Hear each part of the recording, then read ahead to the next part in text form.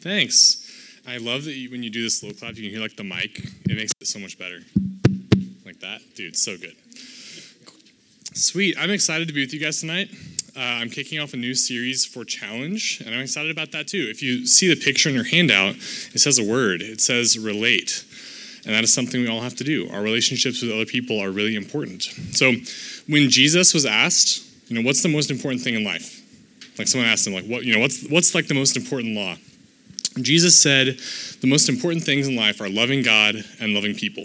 And for our last series, we've been talking about a lot of different ways that we relate to God. For this series, we're going to talk about different ways we relate to people. So these values that we hold as a ministry called the Heart Attitudes are something that we value, or some of our core values, and we want to really use them in the way we relate with each other. So I'm talking about one of the Heart Attitudes, and over the next 3 weeks as well, we're going to be talking about one of these. The one I'm talking about with you is giving and receiving scriptural correction. So this is something that I've experienced, mostly receiving correction, and I just want to share with you guys some helpful things, hopefully really practical things, because I think it's really clear what the Bible says about this. We're going to get into that, but first, let's pray. God, I just pray that tonight you would be speaking through me, that your word is what would stick with people, and I just ask that you would help us to understand just what it means to give and receive correction, what that looks like in life, and the different ways that it helps us. I just pray you'd help us do that. In Jesus' name, amen. All right, I want to start off with 2 stories. Okay, the first one, I'm like 4 or 5 years old. Okay, my brother was like 2 or 3, and my great-grandparents had a house out in East Texas, near this tiny little town called Junction. They were a few miles out. And they had a great spot. They had several acres of property. Their house backed up to like this wooded area that ended in a river. It was like a child's dream for like playing in there and stuff. We would see deer almost every day, like other random forest animals. They had a feeder like right outside of the forest line, so it would go off every morning. You could watch the deer come eat. It was really cool. One time while we were there, it was our normal thing. Me and my brother would just go out early in the morning. We'd run around. We'd just do stuff. I don't know how we are alive based on how little supervision we had at those points, but it was awesome. And one time, my brother we were both just going out of the garage. That's where we left the house from, was the garage. And it had 2 doors. There was a solid door you couldn't see through, like the front door to your house, and a screen door, which maybe some of you have, I don't know. My brother, I'm telling you from my brother's perspective first, and then from mine. Okay, my brother, 2 or 3 years old, he opens the solid door, and then he hears his big brother say, "Stop!" grab his shirt and yank him back. Not very kind, right? Now I'm going to tell you my perspective. He opens the solid door, and I see at least cat-size animal. I couldn't really tell, with teeth. I remember teeth. I don't remember much from that age of my life, but I remember the teeth, and I was like, that's not good. So I just get out of there, don't open that door, and I slammed the solid door. And I went and told the adults, hey, I don't know what's going on, but I just saw something with teeth out there. So my great-grandpa, he went out and he shot the rabid raccoon that was chilling in their garage. That's 2 really different perspectives, right, on the same situation. Was it the best thing to do to pull my brother back? He didn't think so for about 2 seconds. But as soon as he saw what was on the other side, he understood, that was a good thing, even at that age. And this situation is a good picture, I think, of how correction is supposed to work and how we often see it instead. My brother was upset. He was upset that I pulled him back. But I was trying to help him avoid danger and pain. My goal wasn't to get him to follow a preference that I had. It was to help him avoid danger. And I said I would tell you 2 stories. So here's the second one. I, in high school, got a job working at a call center, and we would take calls, answer people's questions. That was what I was paid there to do. And I would work the night shift a lot. I was in, school, so I was there for the night shift. It was till 11 p.m. There was only one other person in the office, usually. And my routine, to pass the time, it was slow. We didn't get a lot of calls from 9 to 11 p.m., And so I would mostly just play games on my phone. Right? I would sit at my little desk and play Bloons Tower Defense. Anybody? Yeah, I thought there might be some. I don't know. And one night I was on a shift with this guy named Jeff from my church. And I was in my usual routine. he walked by to like get some water or something, and then he walked back, and he kind of like, "Hey Josh, what are you doing over there?" I was like, "Oh, I'm playing games on my phone." He's like, "Oh, do you think that's a good idea? Like, do you think our employer would want you to do that?" And I'm like, "Well, it's slow, so like I don't think it's a problem. It's no big deal." And then he told me straight up, he was just like, "Man, that's kind of like our employer is paying you to be here to work. Like playing games like while you're supposed to be working is kind of dishonest and dishonoring to them. It's kind of like you're stealing from them a little bit." And I was like, "Ooh, like that did not feel good hearing that in the moment." But I had just asked him like, "Okay, like what else do you think I could be doing?" I was kind of defensive about it. I was like, "Well, what else could I do?" But I asked the question, "What else do you think I could be doing?" And he gave me some things like reading books to improve some skills, working on some different things that were just kind of always on go. And it really helped me to see like, oh, the way I was viewing work, I was just trying to like do the minimum, the bare minimum to get by, which is really not a helpful way to think of work. We're supposed to honor God in the way we work. So what I want you to understand is that the two stories I just told you are basically the same story. Okay, one person is unaware of danger and pain that's going to be coming to them later, and someone else loves them enough to warn them and take action to help them out of that danger. And the danger of being lazy and apathetic about work is really not as immediate as a rabid raccoon, right? It's not. But it is just as real. Proverbs 13:4 says, "The soul of the sluggard craves and gets nothing, while the soul of the diligent is richly supplied." I mean, that's I don't want to crave and get nothing in my life. I'm glad that he was willing to say, like, "Hey, quit being lazy, dude." Like that actually helped me a lot. And the book of Proverbs has a lot to say on this topic of correction. So to kind of start into our body here, I'm going to give you just a bunch of different verses from Proverbs that I think really give a good picture of why we should try and do this, give and receive correction. So I'm just going to read these. We're going to blast through like a third of your handout in 2 minutes. It's going to be awesome. First of all, we got Proverbs 27:6.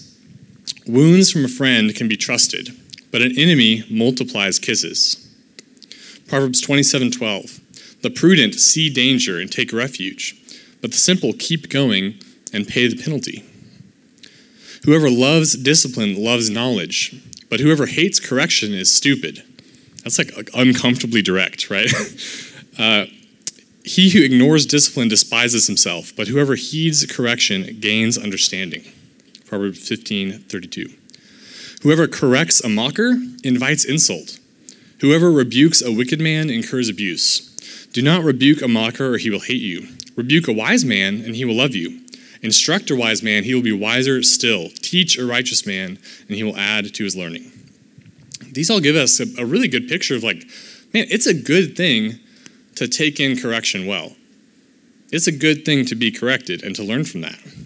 And I want to be clear, the Bible is not talking here about how much cream you put in your coffee in the morning, right? It's not talking about whether you like pineapple on pizza or anything like that. What it's talking about are heart issues, moral issues, and none of the things I just said are moral issues, I promise, okay? It's about moral issues in our hearts that cause us to act in ways that don't line up with God's way. Okay, so this is about moral issues in our hearts. And to use an example that I gave earlier, the way that I saw work was not in line with the way God sees work. And that led to me doing things that I should not have been doing. And someone corrected me in that. So this is talking about moral issues, not preference issues. And there are two major sources of correction. One of them is Scripture, and the other one is people. And this series, we're talking about relationships. So I'm going to talk to you about people. God will use the Bible to correct you, and you should be corrected by the Bible. But he'll also use other people to correct you, and you should be aware of that. So we're going to talk about why it's important, and then different, really just practical ways of going about these two things. So giving and receiving correction. Why is it important that we give and receive correction? Number one is that we care. That's your first blank. We care. And it's worth mentioning two of the other heart attitudes at this point. You're going to get to hear about them in future weeks, but they're relevant for tonight. The first one is put the goals and interests of others above your own. And the second one is live an honest, open life. Both of these impact how we deal with correction, right? If we don't care about people, then it doesn't matter what they do. We can let them, go off the train tracks, explode, doesn't matter. They just do whatever they want and we don't care. if we're not open and honest, no one's going to know us well enough to correct us on anything. And so both of those things are really important. We need to care about others enough to risk some awkwardness, maybe some rejection, in order to help them, really. And Proverbs 27:17, it says, "As iron sharpens iron, so one person sharpens another." And the picture here is, I like it a lot, because what does sharpening mean? It's like an edge on a blade. There's stuff getting like knocked off, like something is causing some like reshaping of this edge. And that requires something else to be reshaping it, right? You don't sharpen something by swinging it around in the air. You have to have something else that's really actively reshaping the edge. And the metaphor here is that as we're living openly and honestly with each other, we're giving correction, receiving correction where necessary, our lives get reshaped into something more effective, something better than they were before. So the first reason to give and receive correction is we care. The second one is we don't know everything. If you thought you did, I'm sorry. You don't. We don't know everything. And there's a concept that's pretty helpful in thinking about this. It's called the Johari window. You might have seen it in like a class, I don't know. But I think it's just going to be up on I love it. It's a good old Punnett square. I'm sure you guys missed those. So this just tells us the different areas that we have in our life. There's the open area that's known to everyone, for us and other people. There's things that we don't know about ourselves, but everyone else does. There's things that we know, but no one else does about us, the hidden area.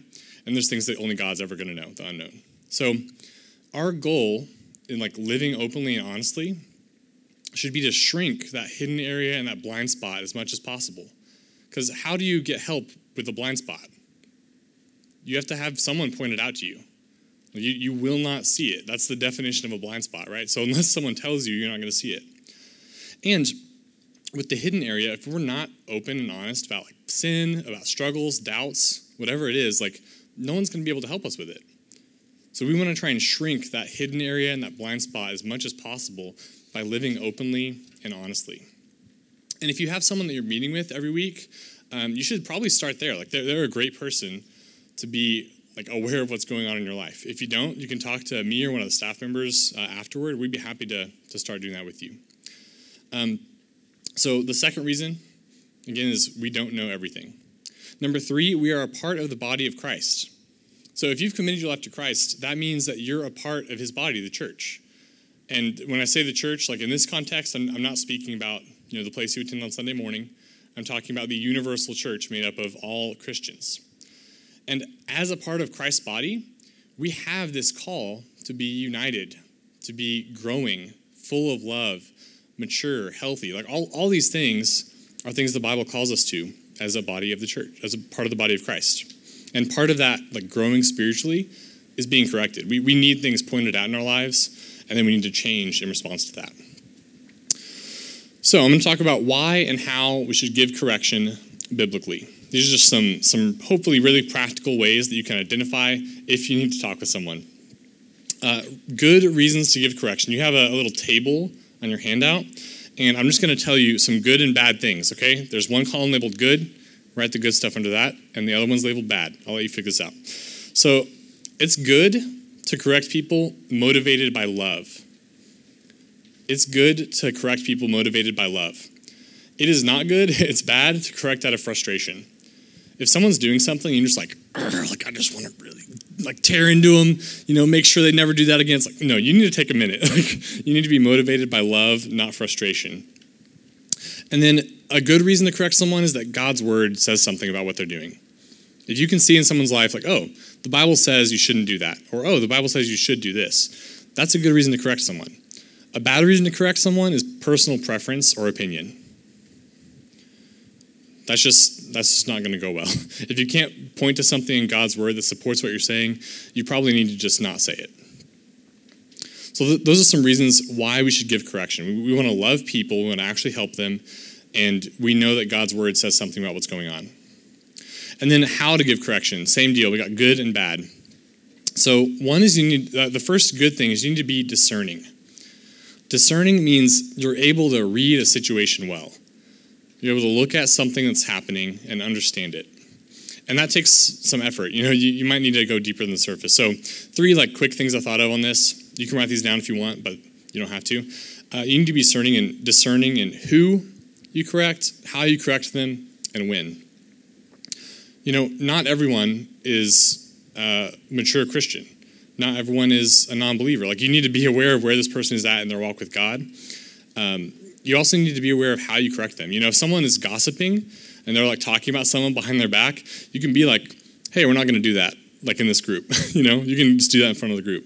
If someone has a deeper issue, you might want to talk to them personally. And then when you correct them, maybe you have to boom, immediate. Maybe you need to wait.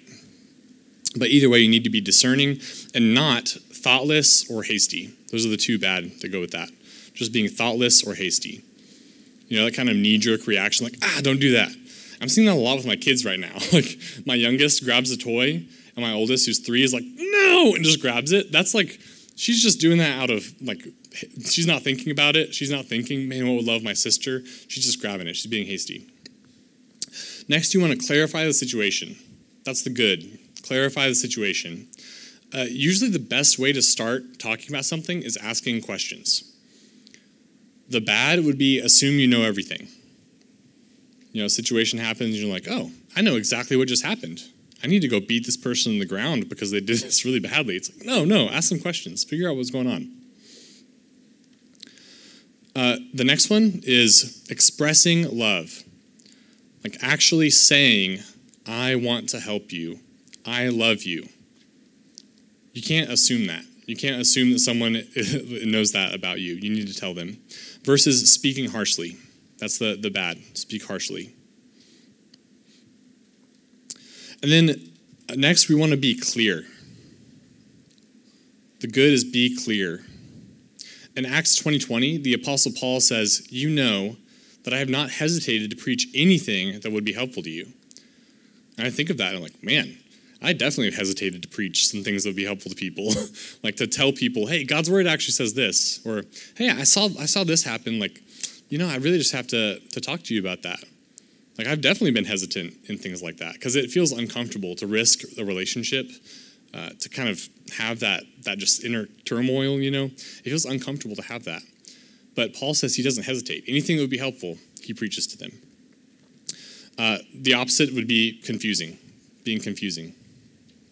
If you're dodging or avoiding the issue, they're not actually going to be helped at all.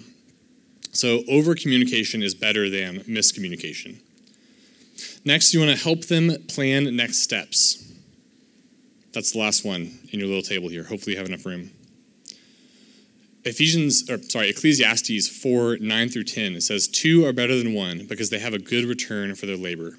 If either of them falls down, one can help the other up. But pity the one who falls and has no one to help them up. So we want to help people plan next steps. We want to be a part of them figuring out what to do next. And then the bad would be leave them alone. Just leave them alone. And these things, these things we just talked about, are for you. They are not for you to look at someone else and say, man, you're not doing a good job of this. I'm not going to listen to you because you didn't correct me very well.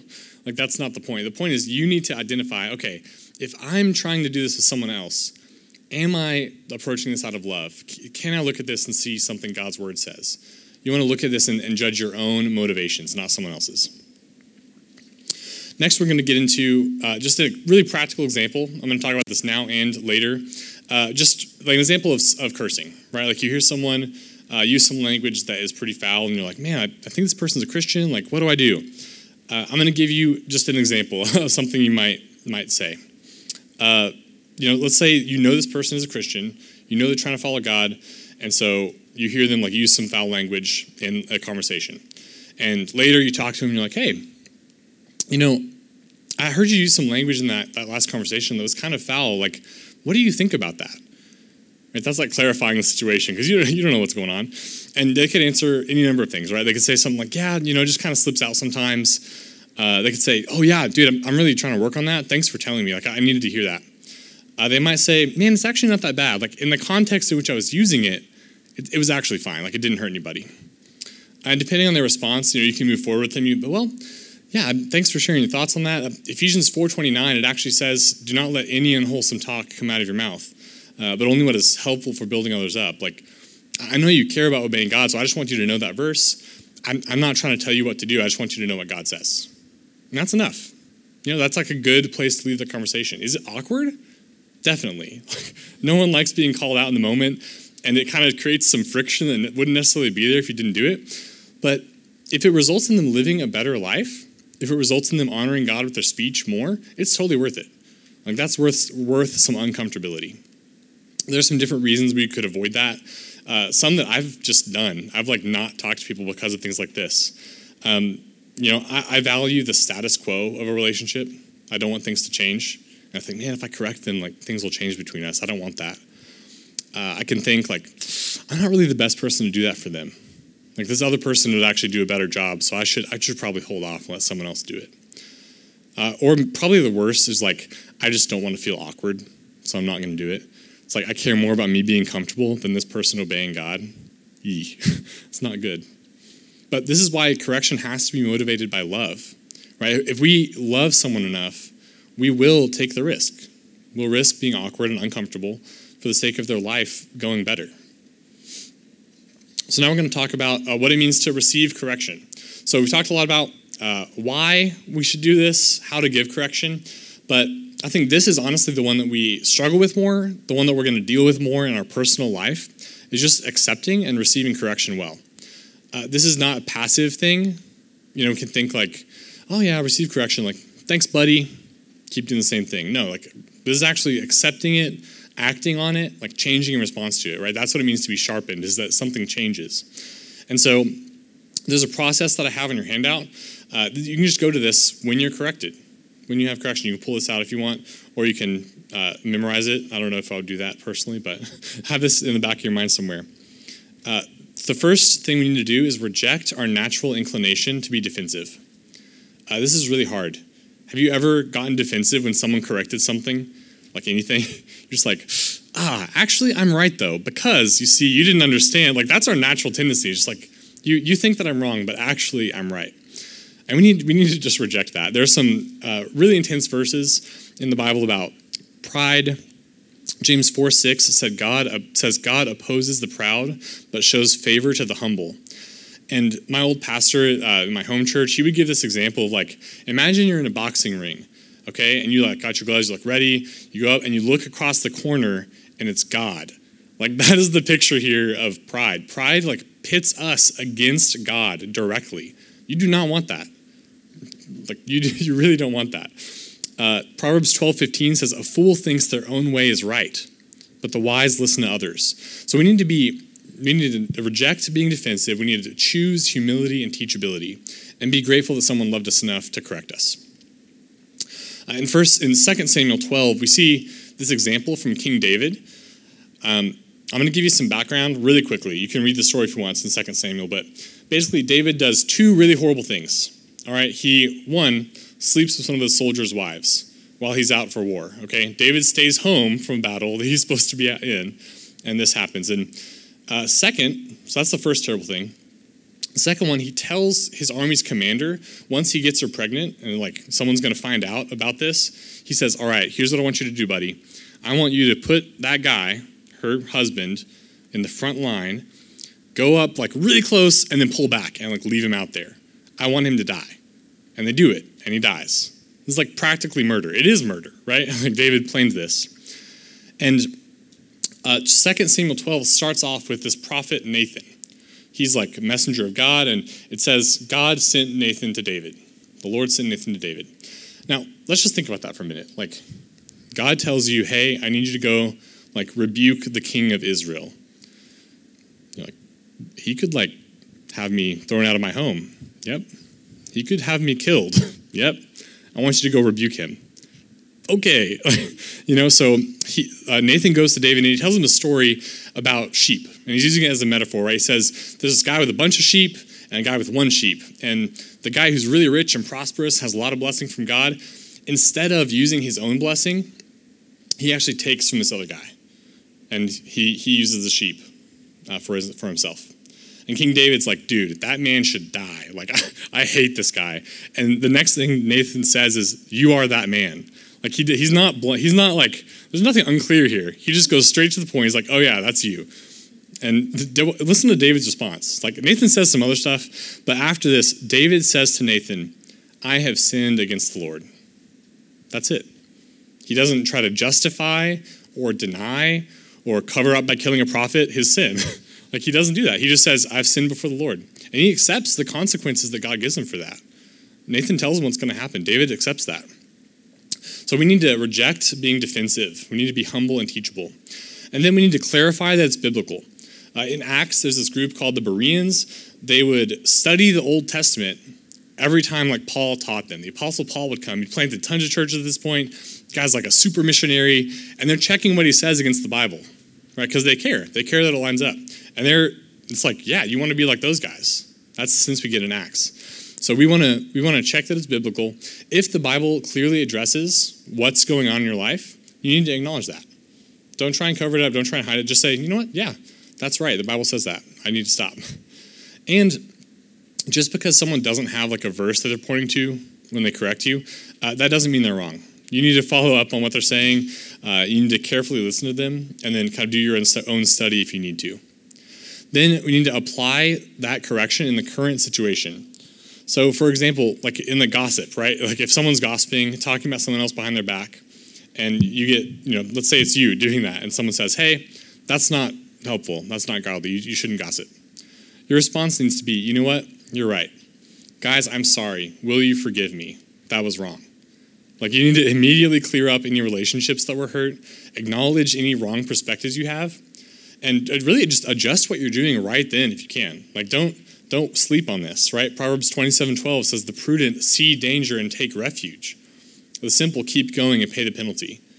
And I've heard the illustration of just like, you see a sign that says like bridge out. You're like, well, I think I'm just going to keep going for a while. And it's like bridge, 100 yards. You're like, no, I'm good. I think I'm just going to keep going.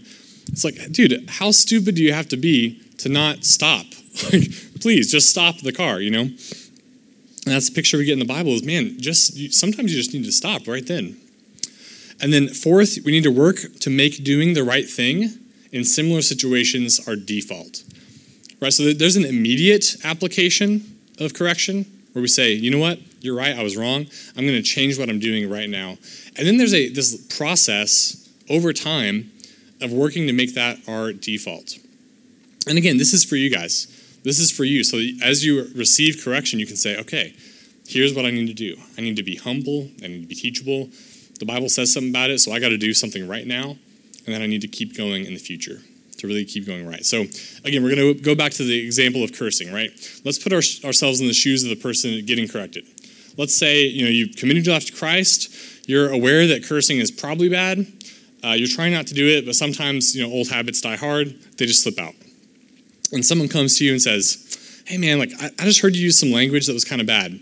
What do you think about that? And you say, yeah, like I'm trying to work on it. Like, I don't really know what the Bible says, but I think it's bad. It's not right that I do that, so I'm trying, but it just slips out. And they say, yeah, cool. Ephesians 4:29 says this. Awesome. How do you think about that when they come to you and say, hey, like I want you to know, like this is wrong? Our thought process needs to be, okay, this person loves me. They're trying to help me out here. They're not trying to like discourage me or drag me down. They're trying to help me. Even though I don't like it, I don't like attention being called to something I need to work on, I should be grateful for that.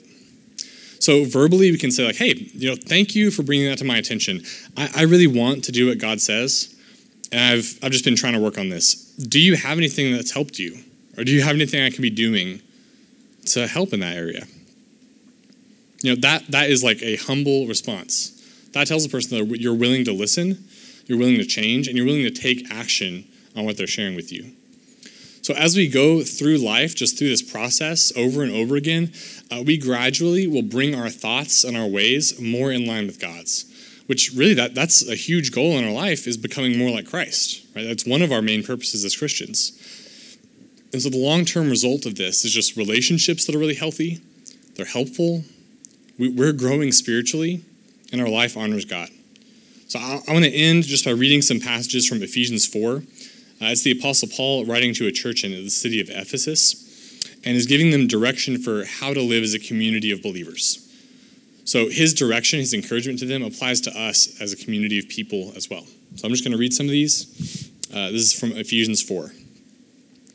As a prisoner for the Lord, then, I urge you to live a life worthy of the calling you have received. Be completely humble and gentle. Be patient, bearing with one another in love. Make every effort to keep the unity of the Spirit through the bond of peace. So I tell you this and insist on it in the Lord. You must no longer live as the Gentiles do in the futility of their thinking. They are darkened in their understanding and separated from the life of God because of the ignorance that is in them due to the hardening of their hearts. That, however, is not the way of life you learned when you heard about Christ and were taught in him in accordance with the truth that is in Jesus. You were taught with regard to your former way of life to put off your old self, which is being corrupted by its deceitful desires, to be made new in the attitude of your minds, and to put on the new self, created to be like God in true righteousness and holiness. Therefore, each of you must put off falsehood and speak truthfully to his neighbor, for we are all members of one body. Do not let any unwholesome talk come out of your mouths, but only what is helpful for building others up according to their needs, that it may benefit those who listen. This putting off of our old self, putting on the new self, living in unity and peace with each other, is only possible through Jesus Christ. And it's by believing in him, making him our Lord and Savior. That's how we're made new. That's how we're able to help each other grow in maturity.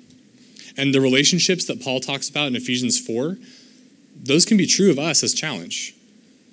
Like as we as a community of believers commit to Christ, to following him, we relate to each other with humility, gentleness, patience, and love, and we help each other grow spiritually by giving and receiving scriptural correction. Let's pray together. God, I just pray that we would be people who do sharpen each other, that we would not drag each other down, that we would not be discouraging, but that we would really help each other to follow you better. And God, I just pray that as we move forward, as we think about these heart attitudes and change the way we relate if needed, that you would really just use that. Use us in each other's lives to help us grow into people who love you, who honor you with our life, and who are engaged in spiritual growth just through correction. I pray that in Jesus' name. Amen.